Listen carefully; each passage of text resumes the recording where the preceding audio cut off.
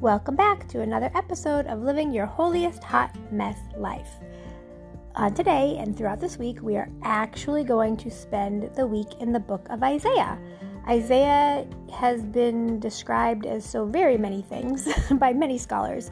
Some people compare it to being like the Bible within the Bible because it has 66 chapters and the Bible has 66 books.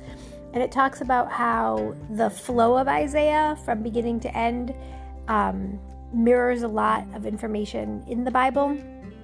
And for example, it starts out with warnings and promises, and then right before the end, it has messages of promise and hope, which a lot of people think of as the New Testament and the message of Jesus Christ. But then it also ends with warnings and promises, which a lot of people think about as the book of Revelation. So there's a lot about Isaiah, and I really cannot strongly enough recommend that you make some time, if you've never read the book of Isaiah, to read through the whole book of Isaiah and do it with a good Bible commentary so that you can understand what's happening, because there's a lot happening in the book of Isaiah. So Isaiah is broken up. Isaiah was a prophet, if I didn't already say that. And the book of Isaiah is his prophecies. So the Lord's prophecies through Isaiah. And the book is broken up in different sections. A lot of them are labeled warnings and promises. There's a section, chapters 13 to 23 roughly, is labeled as a punishment of the nations, where Isaiah is talking about that. And then God's judgment of the world comes right after that.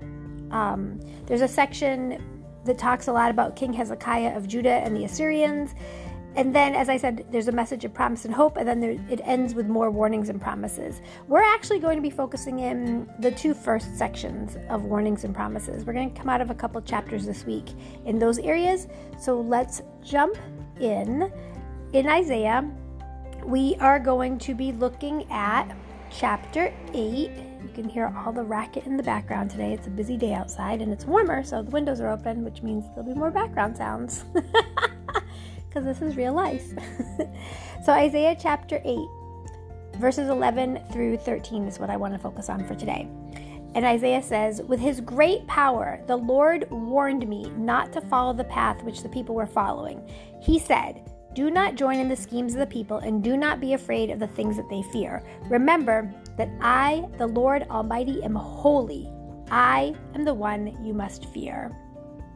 I love that God gives a warning to the people, and that his warning is very clear, that he is the one that we need to be afraid of, that we don't need to worry about other people's opinions of us. We don't need to be caught up in people pleasing, but we need to be focused on recognizing that God is the one who is holy, and he is the one who's in charge. He is the one on whom we should be focused. And I love that Isaiah starts out in verse 11 by saying, with his great power, with God's great power, the Lord warned me not to follow the path which the people were following. And then in verse 12, when it says, "Do not join in the schemes of the people, and do not be afraid of the things that they fear," actually that's quoted in 1 Peter chapter 3, verses 14 and 15. And so I think that it's referred to. I think it's so important that we remember that there's so much going on in this world, so very much. And while there's so much going on in this world, we need to be mindful of who are we following. Are we following the people of the world? Are we following our holy God? So let's pause and reflect and think about a time in our lives where we got caught up maybe in following the world, or a time in our life when we knew that we were choosing to follow God and not the world.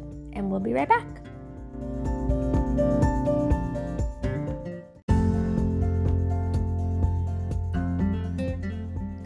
Hopefully, as you reflected, you were able to think of times in your life where maybe you realized you were trying to people please more than God please, or times in your life where you realized that you needed to make a choice and you made the right choice. I think about how so often my younger self, she was very concerned about trying to keep people happy, to try to keep the peace. And while I still do want to be a peacekeeper and a peacemaker, I don't ever want to do it at the cost of what God is requiring of me.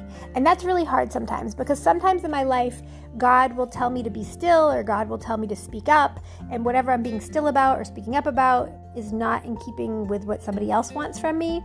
And it's really hard to be obedient to God when other people, especially people I really care about, want me to do something else. And I think also there's this whole idea of peer pressure, right? Like that's not just something that happens when you're a kid. We handle it better as adults generally, but I feel like there's still peer pressure as grown-ups too.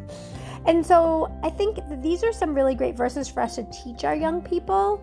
And it's also some great verses for us to be more mindful about as grown-ups. I want to just read through these 3 verses again so that we can get a little deeper in them. With his great power, the Lord warned me not to follow the path which the people were following. He said, "Do not join in the schemes of the people and do not be afraid of the things that they fear. Remember that I, the Lord Almighty, am holy. I am the one you must fear." I think about how people do a lot of schemes. People try to manipulate situations. I think about, like, even with things like taxes, people like to fib or lie or bend the rules. And I think about how there are so many things in this world that people scheme about, that people go out of their way to cause problems and disunity and division. And when we find ourselves caught up in things like that, even if they seem like things that are right or good, we need to be mindful and prayerful and ask God, is this what you want us to do? We don't ever want to do things that will create a stumbling block for people in their walk with the Lord. And we also want to make sure that we're putting God first, that we're giving him the opportunity to lead us and to guide us because we want to please him. And he's the one that we are to respect. And we talk about this word fear in verse 13. Remember that I, the Lord Almighty, am holy. I am the one you must fear. I don't think of that as like fear as in trembling and be afraid. I think of that as in like reverence and respect. And we need to be reverent and respectful of the Lord. We need to put his opinions first. We need to put his priorities first. And in this world, as we live our holiest hot mess lives, that can be a challenge. So I pray that you will spend some time really getting into these verses with Isaiah. It's a great warning to us that God not only warned Isaiah, but we have these words years later to warn us. I think about how these are like the words that, that make me think about like Jesus lived by these words, right? Like he never followed the path that people were following.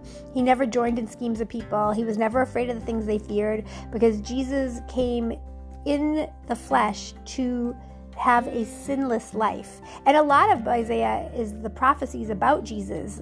And I've talked about that in another podcast where we did a verse from Isaiah. But I think that it's really important for us to be mindful. Be mindful when we feel ourselves being tugged in the direction, even if it's popular or unpopular opinion. Take a moment, pause, and ask God, is this what you would have for me to say, do, and be? Because really, God's opinion is the only one that matters, and we should consider ourselves having been warned. Let's pray.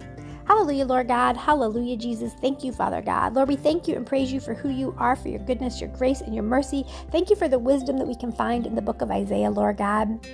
Thank you for the warnings, Lord God. And thank you, Father God, that we can heed these warnings to help us to live our holiest hot mess lives as we continue day in and day out to seek your word, your will, and your way for our decisions. In Jesus' precious name, amen. God bless you. I pray that this has been a blessing for you. I pray that you will like, share, and subscribe, and that you will come back to hear more tips and strategies of how to live your holiest hot mess life. God bless.